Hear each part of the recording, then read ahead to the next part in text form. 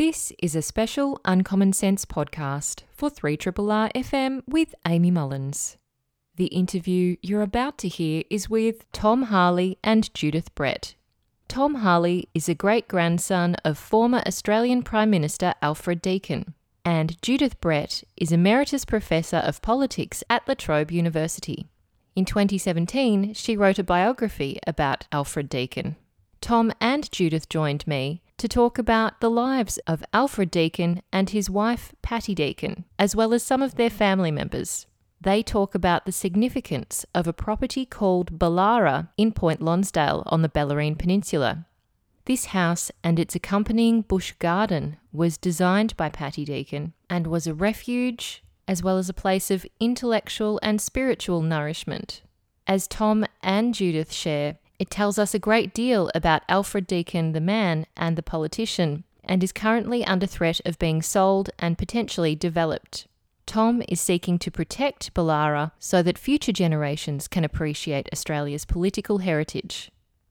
It is my true pleasure to welcome onto this show two wondrous guests, one person of which I've spoken to a few times on this program, Professor Judith Brett, who is an Emeritus Professor of Politics at La Trobe University and is also a political historian and biographer.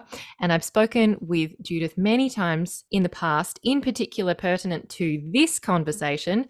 We spoke in 2017 about her very hefty and brilliant biography of Alfred Deakin, a very, very famous Australian Prime Minister.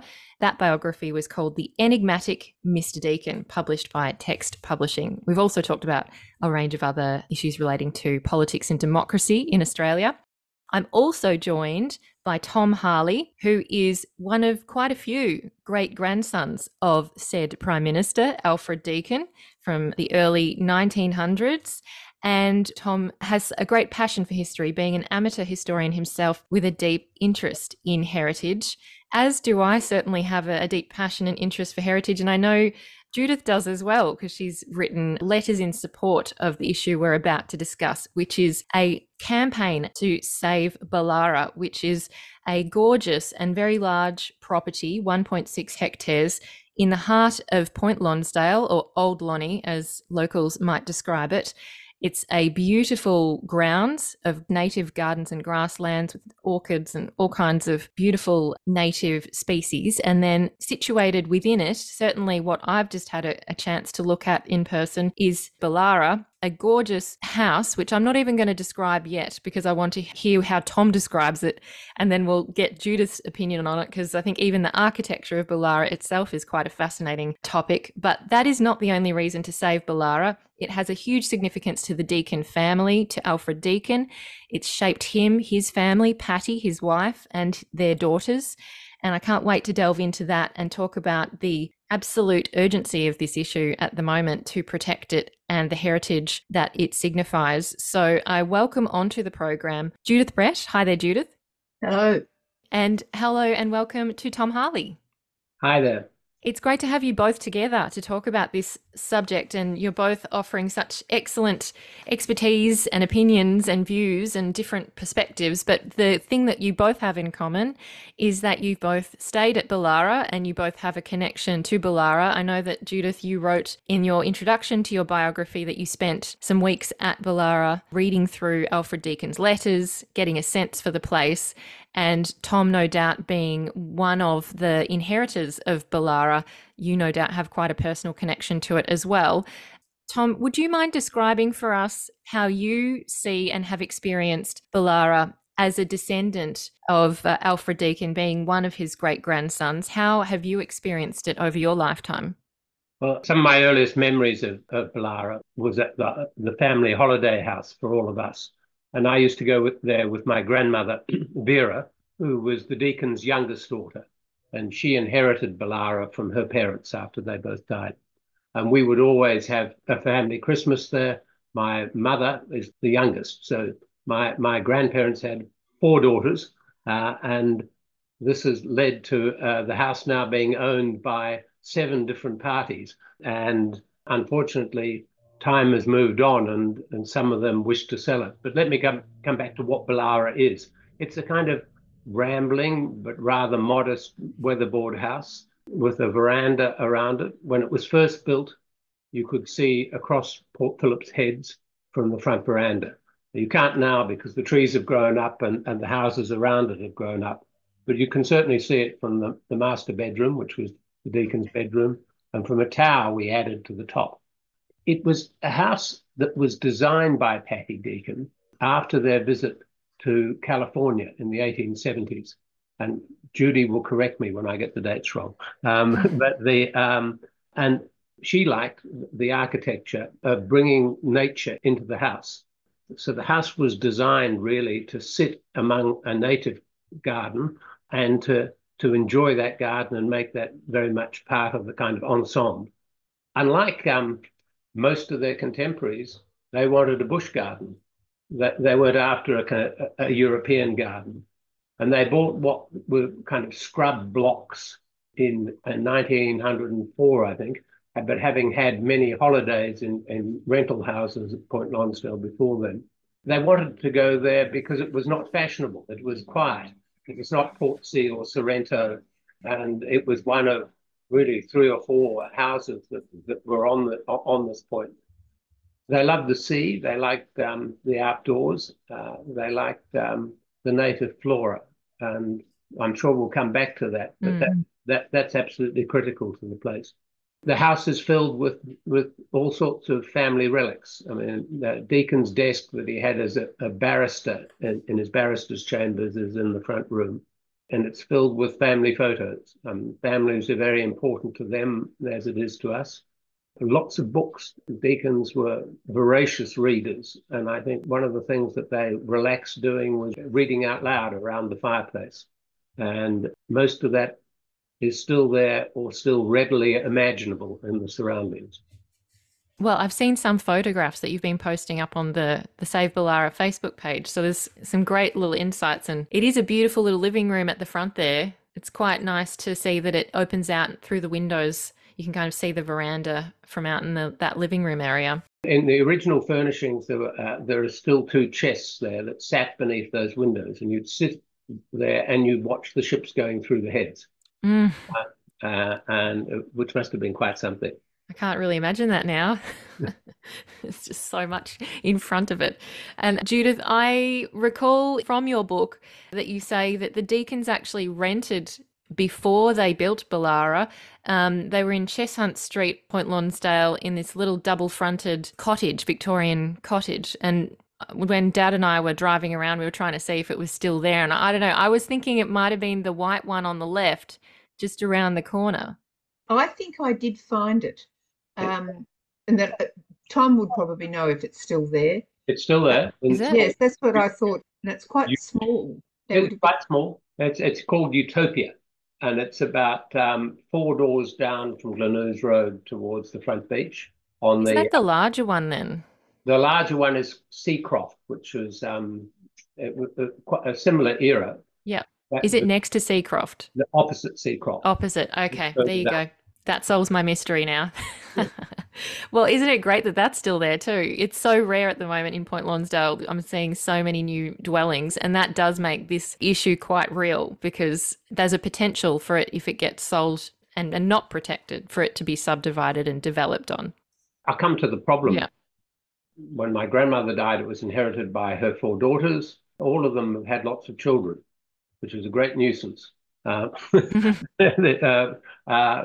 of my cousins have inherited interest in it, and a lot of them have moved out of the state, have different circumstances and so on, and everyone loves it. Everyone wants it kept together and protected, but I respect their wishes to sell. So my brother and I brothers and I have said that we will, and this we've done with the agreement of our mother, who's the last surviving grandchild of the Deacons, that we will give our interests, my brother and I, to a trust, if that trust undertakes to protect the place, and we can raise sufficient money through that trust to buy the others out that wish to quit. And that means raising $5 million. The component that we give is on the valuation of the property worth 1.4 million. So I'm unembarrassed about trying to raise money, given that we're prepared to contribute to it. And I hope it's a measure of the passion we feel for the place. And so of the 5 million that we're seeking to raise, we're seeking to get 2.5 million from philanthropists and the community, and the other 2.5 million we're asking the Commonwealth to match. And the Commonwealth has protected and contributed to 7 other prime ministerial houses, which are to varying degrees around the country. So there's a long precedent of that. And the mechanism the Commonwealth has used is to give money to a university to take up their interest and to manage the trust.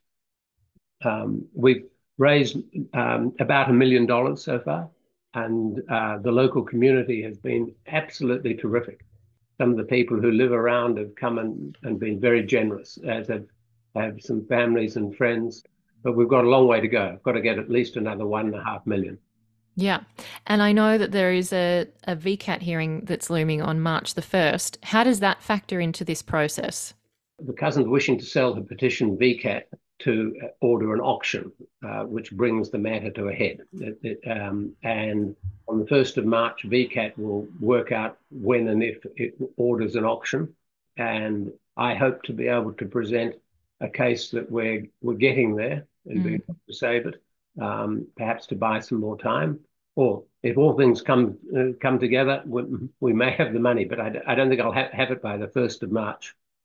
What's really good is that the Commonwealth has sought a formal application for the funds from Deakin University, and Deakin University has obliged and has put in a letter supporting our proposal and offering to play their role in it. And I know that people listening will think, gosh, well, surely this is a heritage protected property. And I know that in your descriptions of Ballara on the Save Ballara website, that there has been an application to heritage list it and to send it to the Australian Heritage Council for assessment for listing. But the request to make it an emergency listing through the Environment Minister, Tanya Plibersek, was rejected because they deemed that it wasn't urgent, there wasn't an imminent threat to it needing protection so quickly, and that it already has some level of protection through state heritage recognition and local planning overlays.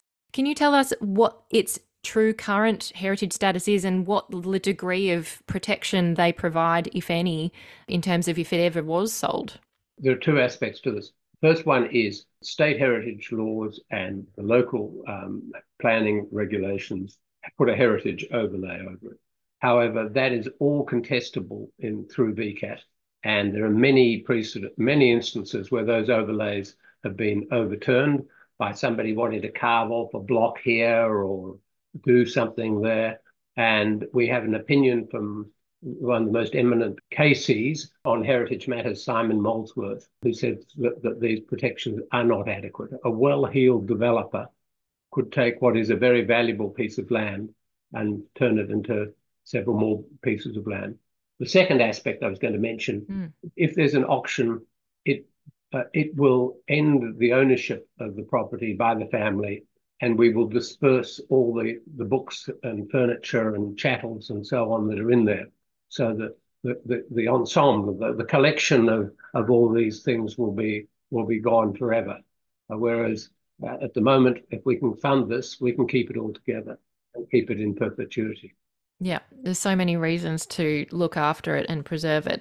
Now, Judith, as I said, you've been to Ballara and you've also clearly got a deep, deep knowledge of Alfred Deakin and the Deakin family. What I wanted to understand from you in particular is the significance of not just Alfred Deakin, but also Patty Deakin and their significance to Australian history, because Alfred Deakin was not just Prime Minister once, he was Prime Minister in 3 different terms, right at the founding of Australia in terms of its after Federation. And he strikes me, and from our last conversation in this book, as someone who's not the typical politician, someone who has a great depth of intellect, of soul, and he has a lot of layers to him. So could you give us, I guess, a little bit of insight into Alfred Deakin, the man, not just the politician, I guess Patty Deakin? And she often, I think, maybe gets a little bit pushed to the side because he is such a huge figure. But could you share with us a bit of Patty Deakin too? Okay, well, I think it's important to realise that Deakin's actually a leading Victorian colonial politician of the 1880s and 1890s. He's really crucial in the movement towards federation. When he's in the Victorian Parliament, he's instrumental in the establishment of Mildura. He has 2 decades of colonial political prominence. And then, as you said, in the first decade of the Commonwealth, he's Prime Minister 3 times.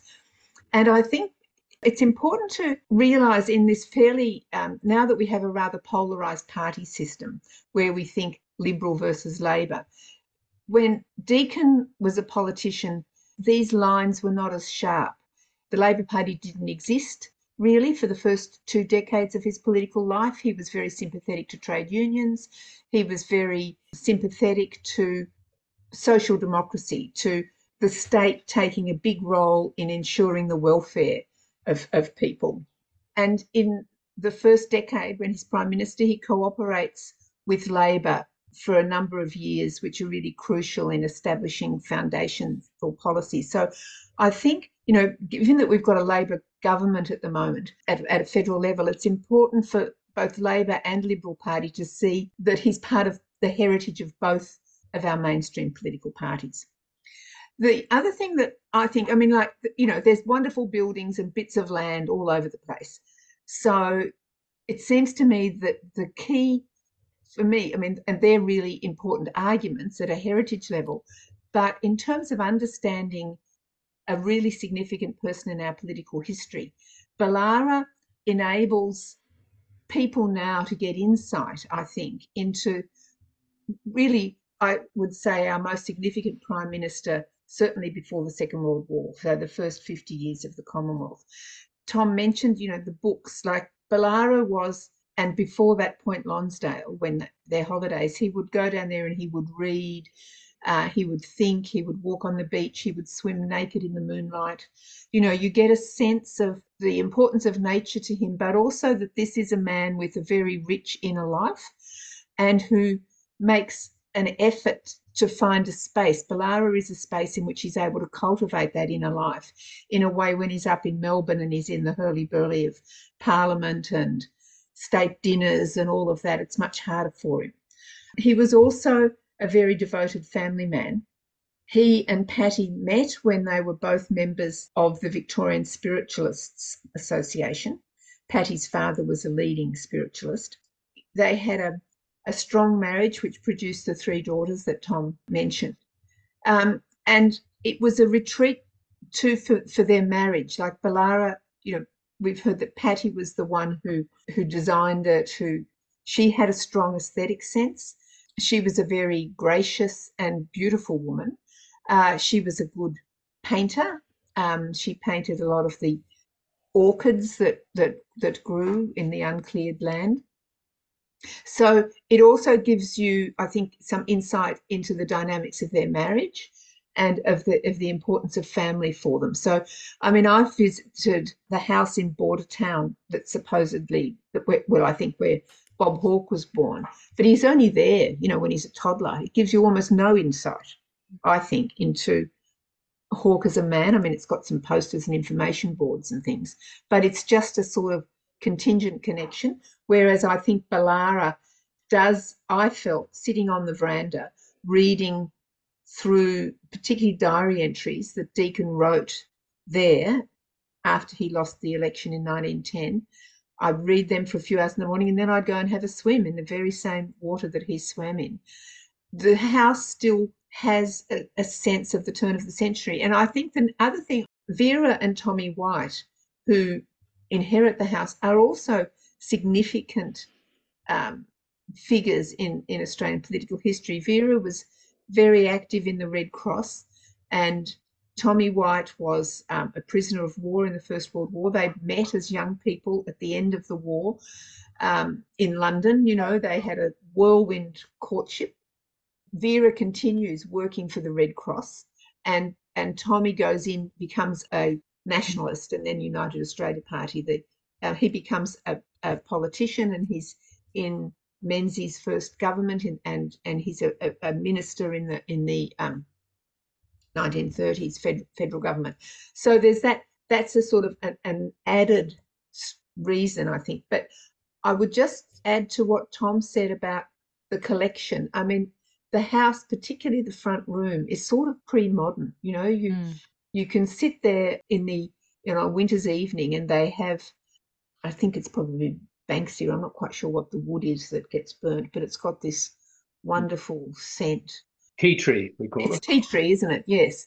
And, the lamps are low, and it enables you, I think, to get some sense of what the lived world of Patty and Alfred was in the early decades of the 20th century. And I think if the family has other pieces of furniture and memorabilia, things in other of their houses, and so it could become a sort of a collection point, because Australians have not been very good, I don't think, at celebrating their history. And none of the other houses of there are no houses of any of the Federation politicians, the leading people like Barton or Forrest, any of those leading figures from the early Commonwealth, no houses exist. This is the last chance. My mother inherited Vera's papers, and Vera inherited Patty's papers. And Patty's papers were Alfred's and Patty's papers, but of their private existence. So as Judy knows, having read far more than any member of the family has ever attempted of the correspondence, they used to write to each other continually in the most devoted terms. And during COVID, I managed to catalogue several thousand pieces of correspondence, and it's a virtue and a bit of a hindrance. No member of the family seems to have ever thrown anything out. And so I managed to make some order of it. And if we can get this thing to work, we would commit those papers to being linked with the property, possibly not in the house because they'd be vulnerable there, but in an appropriate thing. And it's an extraordinary record of both the Deakins and also Tom and Vera White's lives. Absolutely. There's so many heritage respects. I think that's a virtue, in my opinion, but people might call me a hoarder if they looked at my book collection. I wanted to also remark on another aspect, because if anyone's been there, you drive around one corner and you can see a war memorial, which Judith wrote that Patty actually set that up on the corner. And then you see Ballara in the driveway. And if you go further down, there's also another adjoining property called Arilpa, which has a very distinct kind of echo architecturally to Ballara. And I wanted to get a sense of the inspiration. Obviously, there's a clear link between the two properties, but how do they interrelate or interconnect, not just architecturally, but within the family?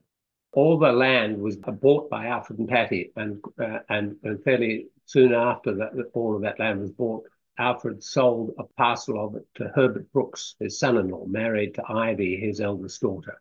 And they built Arilpa, which I think takes Ballara, and actually Ballara is the prototype and perfects it. It's a much better version of Ballara. So the two houses, especially when Alfred and Patty were there, the photos of Herbert and with his horse wandering through Ballara and right through my lifetime. It's now owned by one of my second cousins. We've walked through the bush and they've been almost the same. But Ballara and Arilpa have had different land management propositions. So Arilpa was owned by my mother's first cousin, Alfred Brooks, and Alfred was a very interesting man who was the first Director General of ASIS, and he died a good 10 years ago. But he left the lands management to the Trust for Nature, who have restored it to how it looked basically when the Deakins bought the land. And they've removed the tea tree because tea tree would come and go. And in pre-settlement times, it would be burnt by the Wathaurong people, who were the traditional owners of the area, every 5 or 10 years. And so it would always be scrubbed. It's not so popular if you try and burn the tea tree now. And we've kept the tea tree around Ballara, but Arilpa sits really in a sea of of grass trees with some melaleucas or moonas. The grasslands around it is quite spectacular. But then when you look out, it is, as you say, it's kind of this epic version of Ballara. It's just taken it and built it quite literally a bit higher and a bit wider. And yeah, it's so striking. Brooks had private wealth, so, I mean, I think one of the things that Ballara communicates about Deakin and Paddy is a degree of modesty. Like Herbert Brooks was seriously wealthy in a way that Alfred Deakin never was. He had a solid middle class income, obviously, as a prime minister, and a bit more than solid, but he wasn't a wealthy businessman in the way that Herbert Brooks was. And I think the other thing probably to add is that on the Bellarine Peninsula, very little indigenous vegetation remains. This is at that level of sort of natural heritage, a real opportunity. Well, I just walked through the garden quite literally this afternoon, and the scent that you're enveloped in is all of that native smells, as well as the pines out the front. But there's just this beautiful smell of grasslands and gum trees and the sounds of the trees whistling in the wind and the birds. It's just kind of a huge sensory experience. And, what you were saying, Judith, about it being a space of recovery. I know that there were times where he and Patty needed to recover their health and to reinvigorate themselves, and Ballara was that place for them. But there's also another aspect which you mentioned about Alfred Deakin's pre-prime ministerial life, when he's engaged in politics but also in journalism, and he's writing columns for a London newspaper, and apparently was writing them from Ballara a lot, and using that as a place to think and write. Can you tell us a little bit about that? And, Tom, if you have any things to add as well in that regard about his intellectual life at Ballara. People didn't have cars then. So they spend time at Ballara a good chunk of the summer, probably at Easter, I'm not sure, and when Parliament's not sitting. But they go down for long periods of time. They would get the steamer and then be met by some sort of horse-drawn carriage. He starts writing anonymous letters for a London daily newspaper. In 1900, he goes to London in order to get the Constitution through the British Parliament. He and Barton and Kingston go as the sort of shepherds of it. And he's approached by the Morning Post and offered this gig, really, to write a weekly or fortnightly letter about affairs in Australia, the politics of the new Commonwealth. Now, at that stage, he's not Prime Minister. In a way, things are in abeyance. He's going to stand. So he takes it on. I think it was reasonably well paid, and it's anonymous. But what's really unusual about him is that he keeps writing this all the time through his prime ministership. And it's where I got the title, The Enigmatic Mr. Deakin, was from one of these letters that he wrote, where at the point in 1909, when there was two non-Labor parties versus a very successful Labor Party, and the two non-Labor parties, which we could call Conservative and a Liberal Party, had been opponents, but they feel that they have to come together to make a unified non-Labor Party. Now, he writes then, he says, things are afoot, but Mr. Deakin maintains his enigmatic silence, or nobody knows what the enigmatic Mr. Deakin is thinking. That is, he pretends to be somebody writing from Sydney, has this persona of being a free trader, which Deakin wasn't. So it's a pretty extraordinary feat, really, and it shows something about, I think, his sort of sense of detachment from the theatre of politics. I mean, he plays politics hard. He's a passionate politician. He's a very intelligent man, but he also retains a little distance, a sense of his own intense spiritual life, but his own intellectual life. He'd intended, I think, to use these letters to write a history of the early Commonwealth. Sadly, he got probably something similar to early onset Alzheimer's when he was in his late 50s, or maybe earlier than that. And so he never was able to make use of those letters in the way he'd intended. To add to that, Judy, he got this kind of, he struggled to find out what his purpose in life is, and the whole meaning of life, existential challenges. And he writes these prayers and Yes. These reviews of all the books and poetry he's reading, kind of looking for some inner meaning. It's another aspect of his enigmatic nature, because virtually none of this is apparent to anyone, including the family. And he'd spend hours at night writing these journals, and that's why the inner life is very important, and why this house is more than just a holiday house. That's right. It's actually at the crux of who he and what he is. He kept a prayer diary from very early in his political career. He doesn't write in it every night, but at times of crisis he does.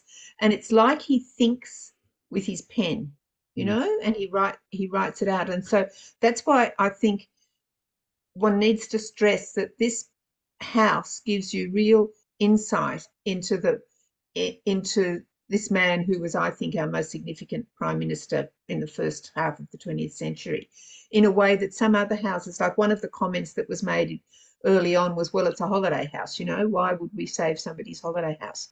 But it's a lot more than that. You know, it's a house that really does give you some real insight, I think, into the very complex man that Alfred Deakin was. Much more complex, I think, than most politicians are. It comes across very strongly.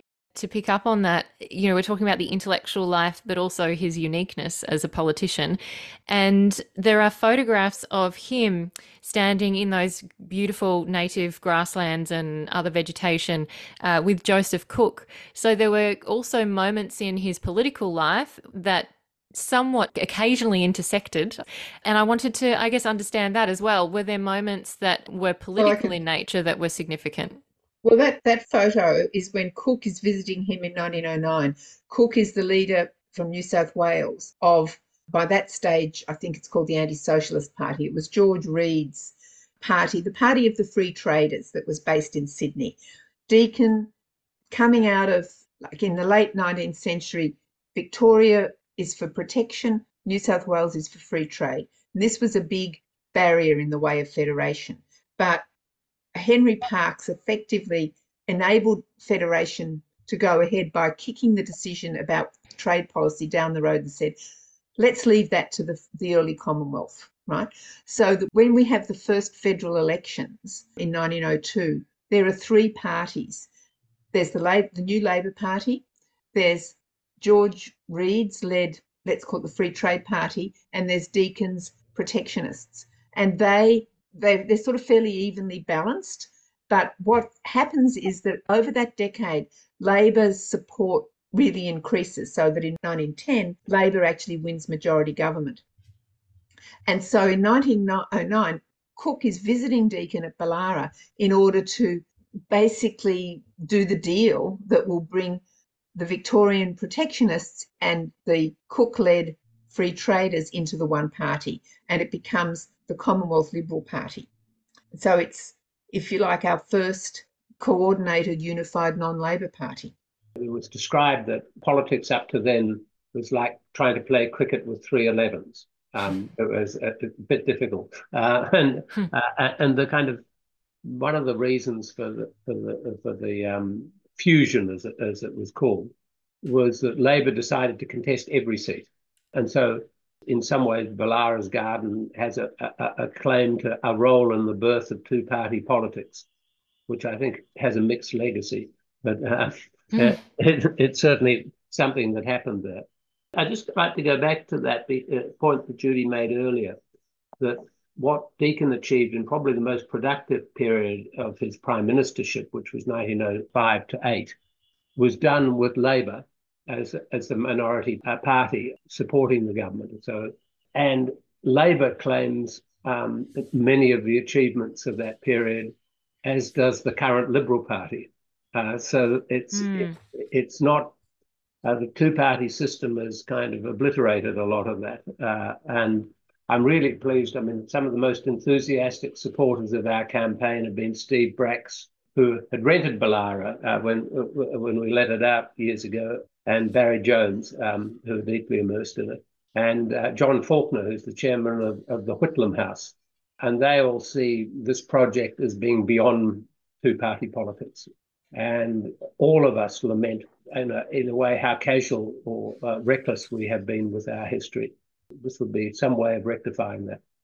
Yes, I was reading in the supports for the heritage listing.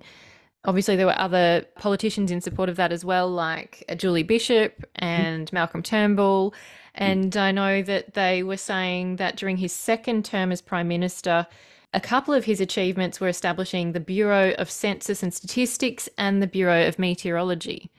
The Commonwealth, gets formed in 1901, and the Parliament, there's an election and there's Parliament sits. There's no institutions; they all have to be built. And so things are setting up the quarantine authority, and he's really there, and he's extremely hardworking. And I've been talking about this sort of spiritual, intellectual side. He's also actually quite a practical man too, so a lot got done.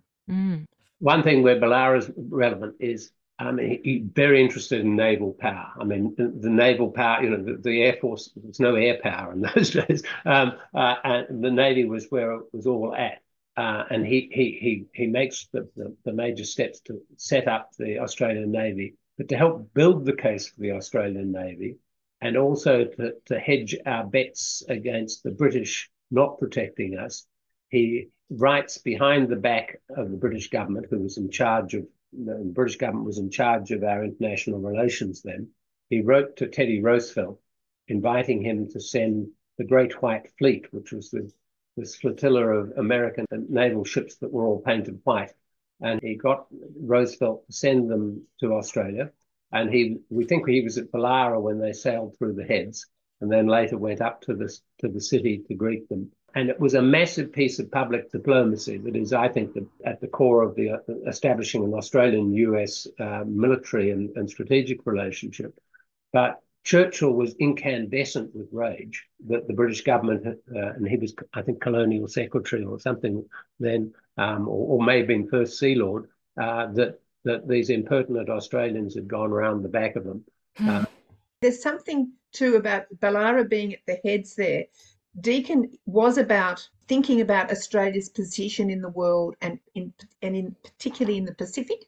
Yeah. And this passage of the ships in and out. He wasn't parochial in that sense. And I think that that's also part of what Ballara can communicate to people today. Yeah. And my grandmother, as Judy mentioned, was working with the Red Cross in the First War in London.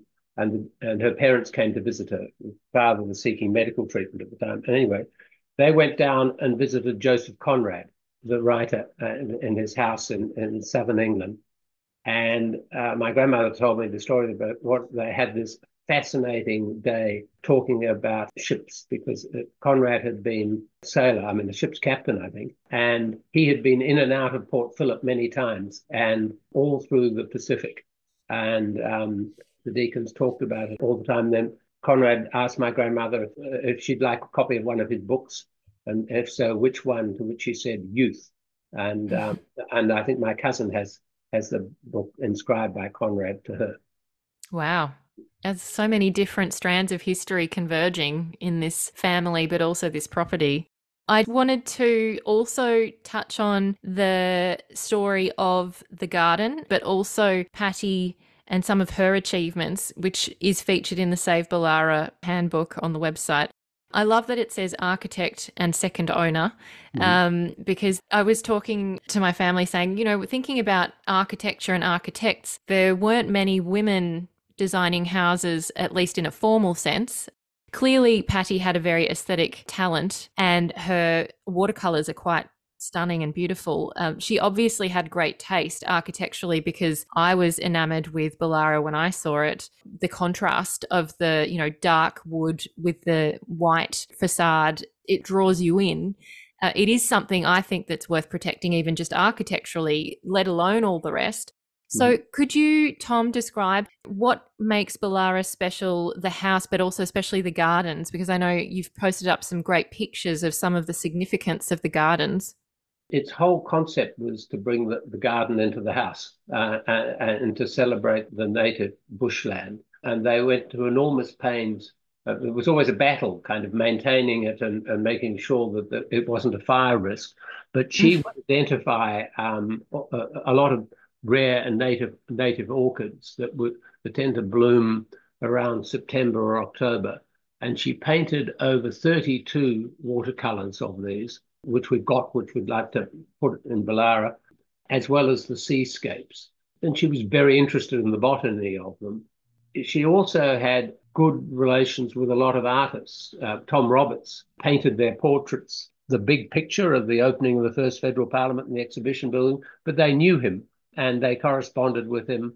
And quite a few of their contemporaries, Fred McCubbin, and in the dining room at Ballara is a reproduction of McCubbin's triptych of the Pioneers, which is in the National Gallery in Victoria, which was, again, about the celebration of the native bushland, but also a warning about the development of it, if you know that painting.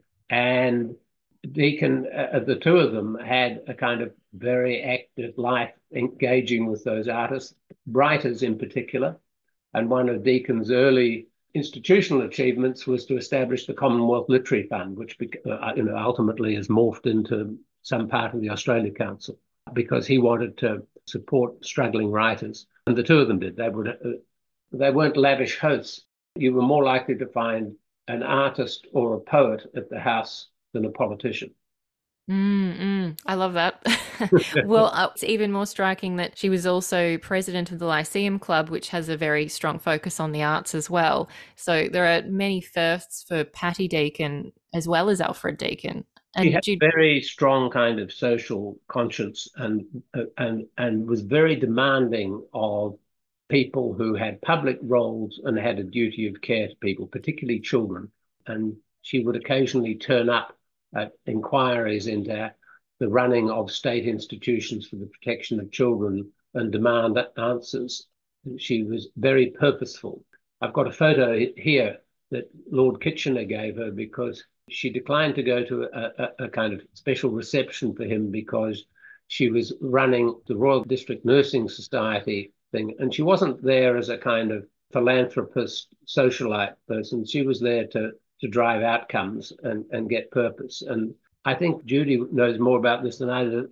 She and my grandmother were quite subversive. You wouldn't describe them as feminists, but you would describe them as people who got things done by... Well, they're very practical, competent women and confident in their competence, because during the First World War, Patty ran the Anzac Buffet, which was outside of, where I can't remember what it's called now, but basically the military buildings that are still there in St Kilda Road. So where men were coming to recruit or where they were being disbanded or whatever, but there was a lot of soldiers around, and it was a buffet where they would get some food, a cup of tea, and somebody to talk to them, because a lot of them had, difficulties, if they were coming back on leave or whatever. And she ran it, and this was about making cups of tea and running and having huge urns and lots of sandwiches. And so I think that's welfare really aspects too, because I think that some of these young boys it was their first visit to Melbourne in the enlistment period, and it started off at a few hundred, but I was reading something earlier today where they were dealing with 1,000 people a day by the at peak. And Alfred, by this stage, was also he was retired, and he'd come and mop the floors and serve the tea as well. He writes, I think you report this, Judy, how he enjoyed being the supportive figure. Yes, they were a devoted couple. Sounds like they were very supportive of each other, because there was another section in your book where Patty was saying he gave a 4.5-hour speech, I think, in Victorian Parliament, and she was remarking on how it wasn't about party politics and it wasn't about policies, but it was about his vision and his values, and it was more about something bigger than politicking, a lot of his oratory. Yeah, well, I think one of the things about Deakin was that he, again, had a focus on achievements. So it wasn't just about the numbers. Obviously, you have to have the numbers in order to achieve the policy outcomes, but he always had his focus on the policy outcomes he was trying to achieve. And so that's one of the reasons he was always prepared to compromise. Having done the work on Deakin and on that early period of the Commonwealth, I think minority governments have got a lot of potential because they force the major players to compromise. And I think often you get better outcomes when they're the result of compromise. Yeah. I think you also need to have some kind of convening influences, which Deakin had the capacity to do. A lot of intelligence and some charm, persuasive. Yes, I'd agree. Very hard to switch from a two-party system to that system. It requires it part of your brain. I was going to say there are clearly things that you're doing, Tom, that you've already told us about that we won't have any sway over. But as we know, public pressure, public opinion and momentum is really important, which is the point of this interview. So there is this change.org petition at the moment. There's 5,918 signatures. The current goal is 7,500, but I'm sure more would be welcome if more want to sign the petition. Thank you, Amy. That's absolutely right. I mean, it is one way of demonstrating to the government that this is something that people would like, because governments react. They like to see people. They like to do things people want them to do. That if anyone is moved by what we've been saying, that they go online to change.org and find the Ballara petition. Is there a public fundraising appeal as well, Tom, or is that being... What I'm doing is that I've approached a number of people, but I don't really want to go around shaking the tin. But if anyone is moved to, they're welcome to approach us through the website. And what I'm doing is, because I'm mindful this is all contingent. If I don't get the money, then it doesn't happen. And so I've been taking pledges from people, and some of them have been quite substantial.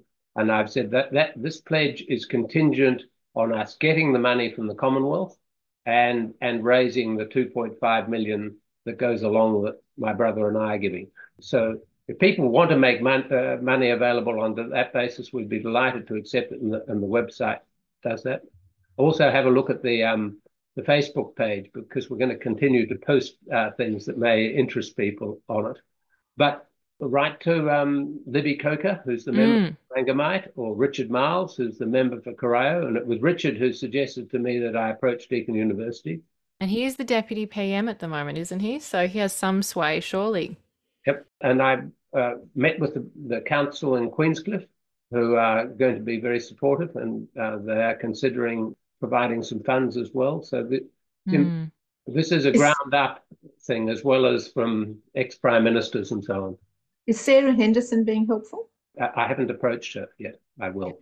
And I was going to say, is it also worth contacting Tanya Plibersek's office and saying, we support this? I should add to what you said before. She rejected the emergency listing on the advice of her department that it wasn't under imminent threat. Now, you could argue it wasn't a year ago, but that situation changes, and when facts change, you should change your position.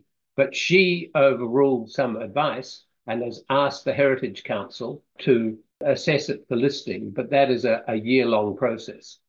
So it could come and go before that is concluded. So emergency listing, the Commonwealth has the powers to stop a subdivision, but an auction, they can't stop an auction, and an auction will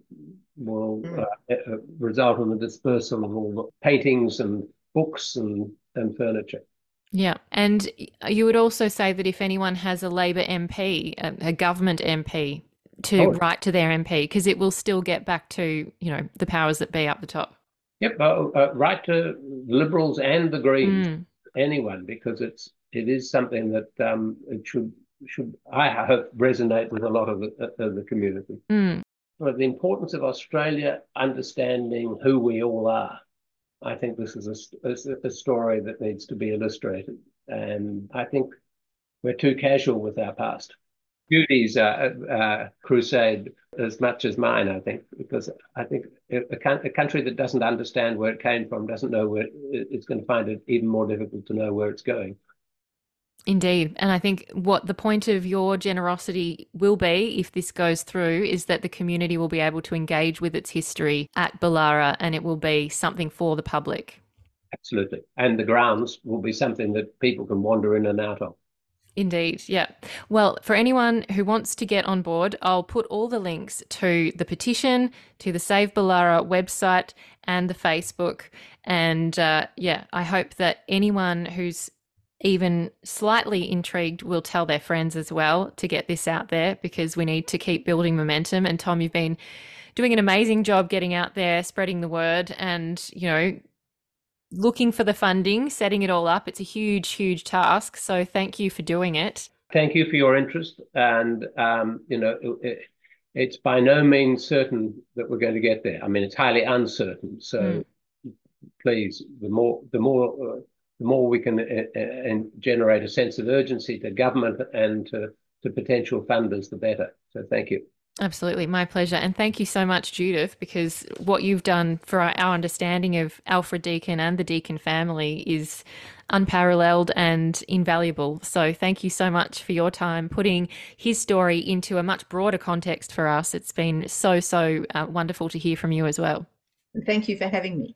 I've just been speaking with Emeritus Professor Judith Brett, Professor of Politics at La Trobe University. She's also a political historian and biographer, as well as Tom Harley, who is the great-grandson, one of a few, of Alfred Deakin, who was an Australian Prime Minister, among many other things. And as you can tell, Tom is very passionate about heritage and an amateur historian himself. And we've just been talking about the Save Ballara campaign, which is seeking to save the Ballara property and the gardens surrounding grounds in Point Lonsdale on the Ballarine Peninsula, which was such a crucial meeting place and home for the Deakins. I'm Amy Mullins, and you've been listening to the Uncommon Sense podcast. Uncommon Sense is a radio show broadcast on 3RRR FM in Melbourne every Tuesday between 9 a.m. and 12 p.m.